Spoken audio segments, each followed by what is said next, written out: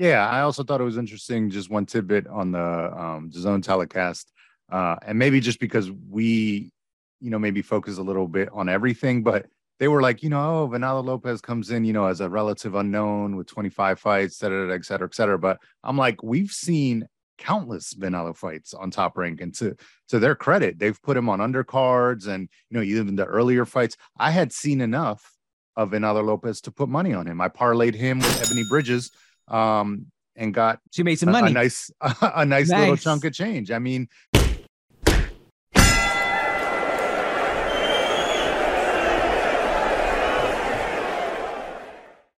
all right. Welcome back to the RBR recap.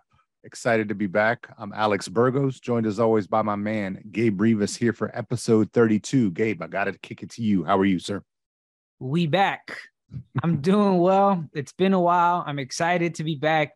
It's a rainy day in Los Angeles, but I like that kind of weather, so it's good. I hear you, man. We're heading into the dead of winter here in Maryland. It's starting to get cold, so beanies and big jackets and all that stuff. Definitely been keeping up with everything. We just haven't gotten around. Life gets in the way sometimes, so haven't gotten around to getting back on the podcast. But excited to be back. We had a lot of good action this past weekend, so let's jump right into it. We'll start things off with the UK card, Matchroom Boxing, featuring Josh Warrington defending his IBF title on his second go-around now as a champ, against Luis Alberto Lopez, El Venado, a guy that I really like, and we've spoken about here on the podcast that we wanted to see him get his opportunity for a title, and it was a good fight. It was really good. I thought, a tale of two fights in which Lopez started fast. He kind of got those maybe first 5 or 6 rounds, give or take, under his belt. And then Warrington, came on a little bit more. I thought the 115, 113, or even a draw 114, 114 was fair. It was that type of fight. So those scores were pretty good because the scores ended up being exactly that. Scores were 114, 114, and then 115, 113 twice for Lopez, which a little bit, I'm surprised that he got it because he's going to enemy territory. He's going to Warrington's hometown. And so I think Tony Bellew was mentioning this a few times. You could see kind of a close fight for either guy or a draw, but no gripes about Lopez winning. I thought, Lopez did win it, a close decision. Kudos to him. Kudos to going over into any enemy territory. Like I said, winning the title.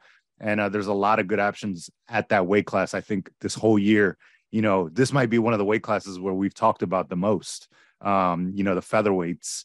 And now it's cool to see another guy kind of in the fray, in the mix as champ. Warrington, by all means, is still in that mix. Lee Wood, guys like this will still be big fights for him domestically. And then, Wood's got options coming to the U.S. Warrington does as well. Lopez may be coming back. He's been featured on a lot of Top Rank stuff. So there's just a lot of good options. I'm sure you'll have something to mention with the matchups as well. But what were your thoughts on the fight and just kind of what's next for each guy? It was a close fight between Lopez and Warrington. As you mentioned, Lopez had an early start. Warrington did a lot better in the later rounds, uphill battle because he's fighting in enemy territory. But what better way to win a world title than by going across the pond to enemy territory with all the odds stacked up against you, another promoter, all that, and you still win a close decision. I mean, it's preferable to win by knockout, but he won a close decision win, took back the title back to Mexicali, Mexico, which is where he's from. I think one issue that stood out is the headbutts from Warrington because we saw the same thing happen against Mauricio Lara, but the right man won. And I think that was the consensus on social media and the boxing world, that it was going to be tough for him to get the decision, but he got it and the right man won. And it's not always the case that the judges screwed things up. With Venado Lopez, he's the latest world champion to come out of Mexico that has now 157 world champions. Also at featherweight, there are 4 world champions: Emmanuel Navarrete, Luis Alberto Lopez, Leo Santa Cruz, and Ray Vargas. All of them are from Mexico. So Mexico now dominates 126 pounds. In terms of current champions for Mexico, there are about 8. So that also includes Juan Francisco Estrada, Canelo Alvarez, of course, and Julio Cesar Martinez, and Daniel Valladares, who's the minimum weight champion. So for Mexican fans, great night. They got a new world champion, 157 in total. They dominate the featherweight rankings. Like you've mentioned, it's a fun division that we talked about a lot, but Also because there tends to be a lot of Mexicans there and a lot of Mexicans with very fan-friendly styles. I'm talking Eric Morales in his time there, Marco Antonio Barrera, Juan Manuel Marquez. Now we have Venado Lopez, Emmanuel Navarrete. We have Mauricio Lara, who's not a world champion yet. I mean, it's such a fun division, and it just got a little bit more interesting with a new Mexican world champion.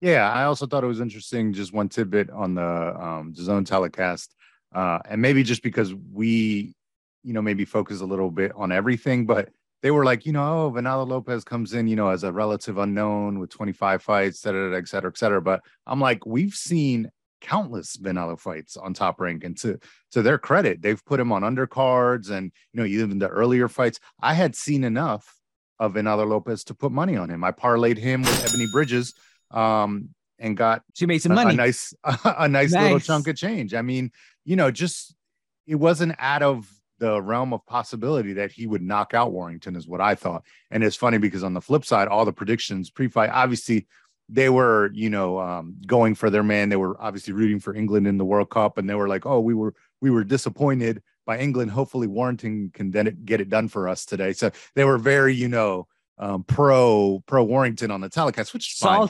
Salt and lime on the wounds. You know what I mean? With the loss. Oh, yeah. It was a bad day for them. For as good as it was for Mexico, like you were mentioning, it was bad for England. But I thought it was interesting that they got farther in the World Cup, though. Yeah. Hey, at the end of the day, if you don't win it all, though, everyone's going home the same way. Right. But no, I just thought it was interesting that either, maybe they're not paying attention or what the case is. But I thought we had seen enough of Lopez. The Gabe Flores fight was a good example. I mean, we knew what he had, and we knew what he brought to the table. And I don't think that he should by any means be, a surprise champion or anything like that. I think he's able to contend with any of those names that you mentioned. I mean, the Lara fight would be exciting for me to watch him. But again, now we're talking about cross-promotional stuff because he's with Top Rank. Is that correct? He's long-term with Top Rank? Yeah, it looks like Venado is with Top Rank along with Emmanuel Navarrete. So there's two champions with Top Rank. Rey Vargas and Leo Santa Cruz are with PBC. So, I mean, within their respective promotional entities, they can make champions. Probably be hard to be. But Navarrete's got the Valdez fight coming, right? That's what, yeah. It looks like those reports are coming out that he'll be fighting Valdez. Yeah. Yeah. So, options for sure. Maybe the winner of that, but in and around that weight class is our point that it's exciting. And to my point earlier, we've been talking about this, I think, from the first episode of this podcast when it was Maxayo and Gary Russell Jr. In and around that weight class is just exciting, and it's lots of fun. Yeah. But moving on, we had another great fight and fight card in Top Rank, Madison Square Garden. Teofimo Lopez, the takeover, now dubbed the take back. He was taking on late replacement Sandor Martin, who again cross promotional has been fighting on Matchroom cards, and we're familiar with him in that sense.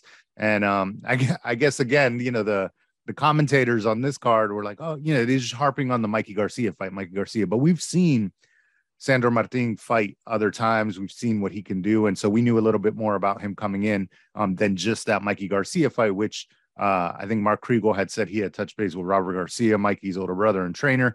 And they were just like, don't count that fight as being what Sandor Martin can do. Teofimo Lopez should be able to beat him, stop him, et cetera, et cetera. Obviously, that is not what happened last night.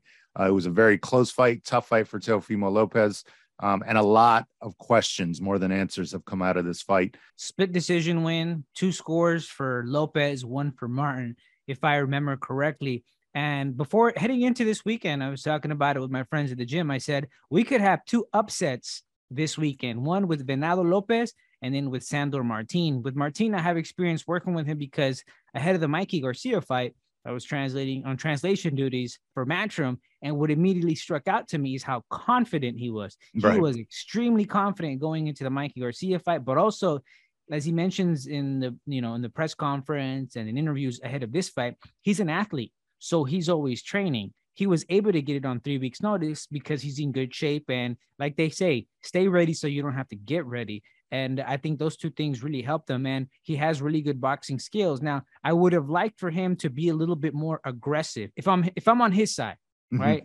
I'm not on either side, but if I'm on his side, it'd be better to be a little bit more aggressive to secure some rounds and win. We saw the same thing happen with Samuel Carmona in the fight against Julio Cesar Martinez. You're moving around a lot and you're not throwing as much offense. Now, if you're in enemy territory and you know you don't have knockout power, you got to do something to convince the judges that you deserve the win. So, I mean, he can say that it's a robbery, but I also think he needed to do enough to make it convincing for those judges. But I think the real story is, you know, where do we place Teofimo Lopez after this performance? This is a guy who he's supposed to, you know, knock out because he's young, he's strong, he has all this athletic prowess. He's supposed to be able to do this. So where does he stand now at 140 pounds? That's for me, the thing that stands out from this performance.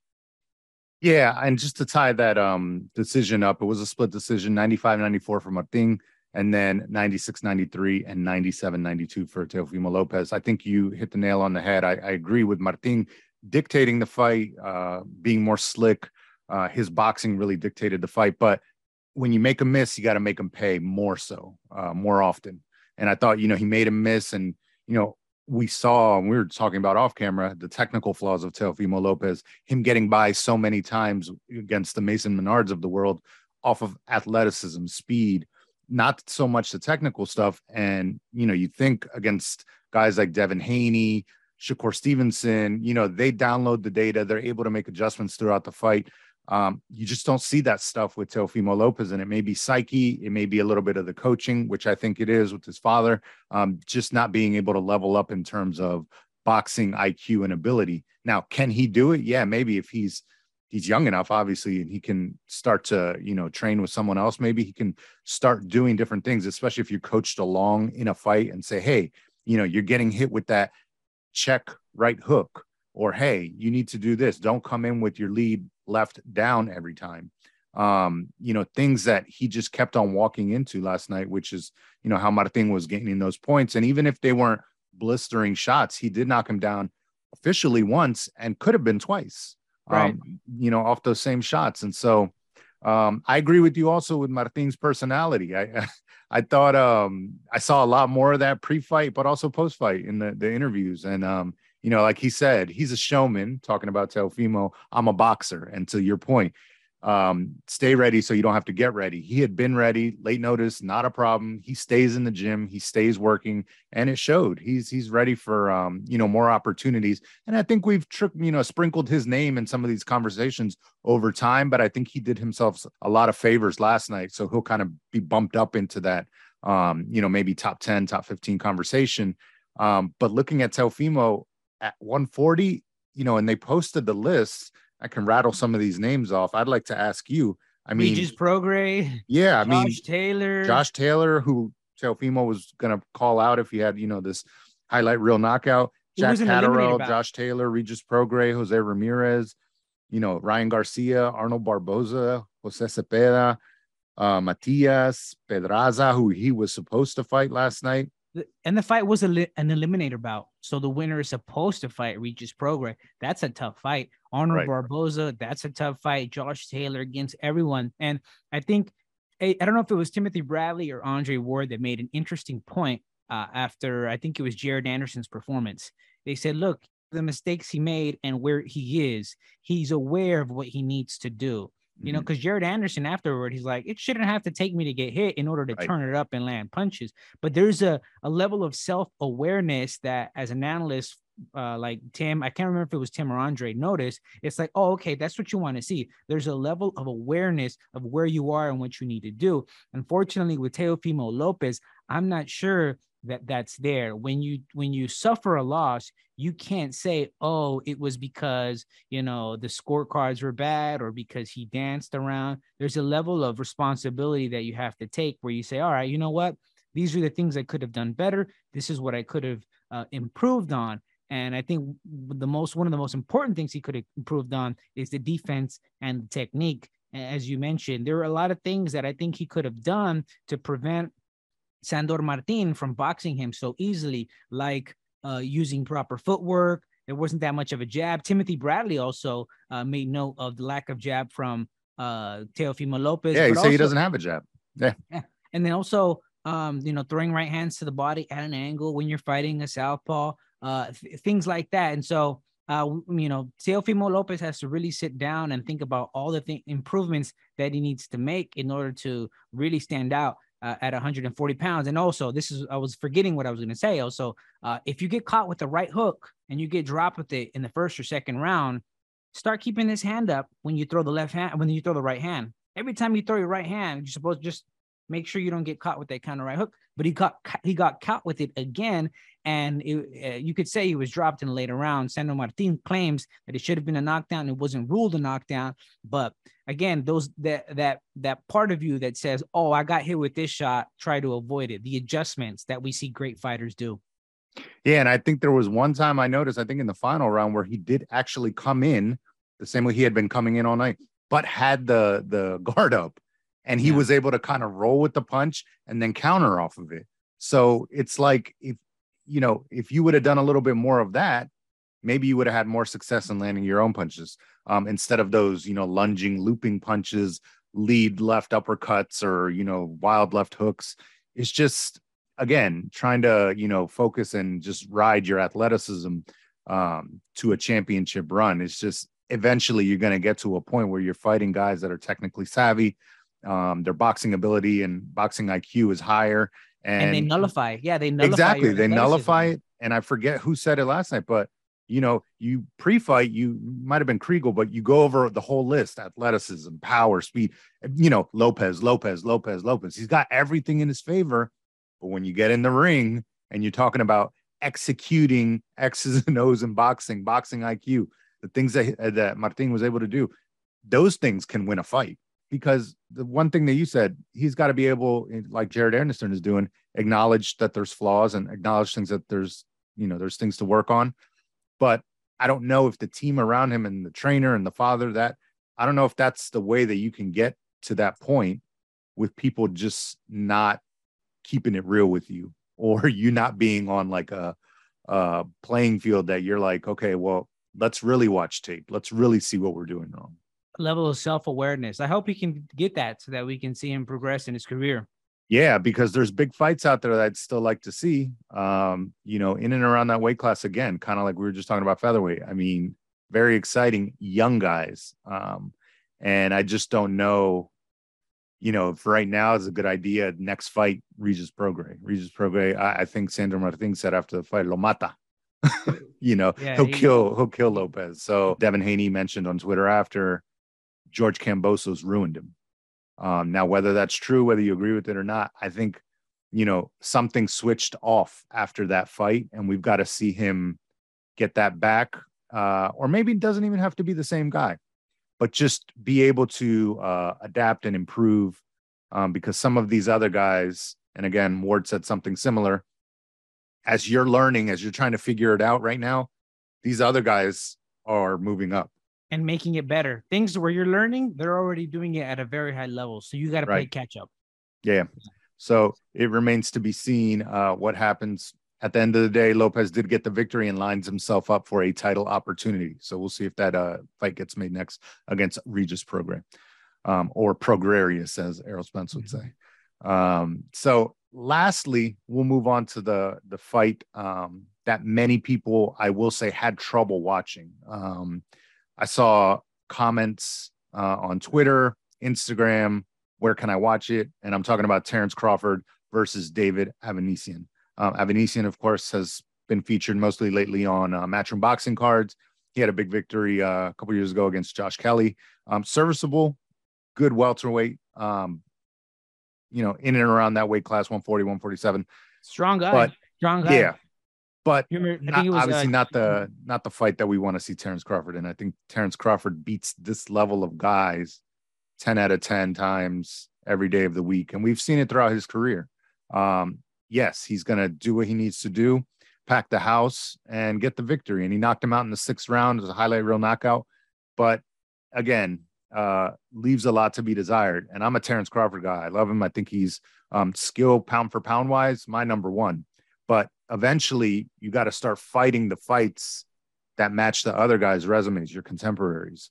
And unfortunately, that part of his career doesn't match up to some of these other guys. But skill for skill, if I had to be a fighter, if you had to give me the batch of skills that each guy has, I'd pick Terrence Crawford every day of the week. Yeah. But what'd you think of the fight? I mean, what'd you think of, the fight that we got? Instead of talking Spence and Crawford, we're talking Crawford Avanesyan.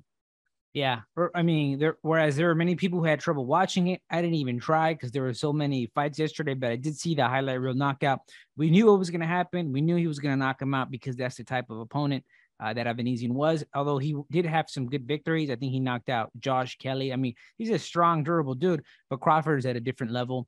And so, yeah, I mean, we knew it was going to happen. No surprises there. We all know that this should lead to the fight against Errol Spence Jr., which is a very important fight to make in boxing. Would be a damn shame if it didn't happen within the next year, because these guys are in their 30s, Sugar Ray Leonard and Roberto Duran, I think they're in their mid-20s when they first fought. It's inexcusable for this fight to be such an important bout in boxing for it to take place when they're in their mid-30s. That's a different culture in boxing right now, where you wait until later in your career so you can squeeze as much juice from the lemon, right, and make as much money as possible. I'm all for that and for supporting the fighters, but at the same time, you got to find a middle ground where you guys can fight each other in your prime and in a way that's soon enough for boxing fans to be happy and continue being invested in the sport. Yeah, and I mean, there's also the unknown. I mean, I think Errol Spence was in another car accident, made it out unscathed, luckily, but life happens too, man. I mean, you just never know. And we're sitting waiting year after year after year. Obviously, people's lives and health are more important than just a fight. But if we're talking about things that can happen on the way to a mega fight like this, that's one of those things. And, we could have and should have gotten this fight a long time ago when we're talking about Errol Spence versus Terrence Crawford, and you can beat that dead horse all day. But until it happens, until it's scheduled, then we won't talk about who would win, all that good stuff. I just want to say Terrence Crawford, tremendous talent, tremendous champion, generational guy, but he needs that fight to cement his legacy and his status as one of the greatest. I mean, if For not, sure. it's just going to be one of those things where we're talking 10 years from now. What if, remember that guy? Remember him? Remember his run? But he didn't fight such and such. So we don't know. Yeah. But all in all, it was a good weekend of action. Like we said, glad to be back on the RBR recap. And we hope to be back with a year-end wrap-up, a few of our favorites here and there, and maybe sprinkle in a special guest here and there. No promises to our listeners. We hope to be back soon. Right, for sure. All right, until then, peace. Thank you for listening to the RBR Recap. Make sure to follow us on social media at RBR Recap and visit rbrrecap.com for the latest episodes.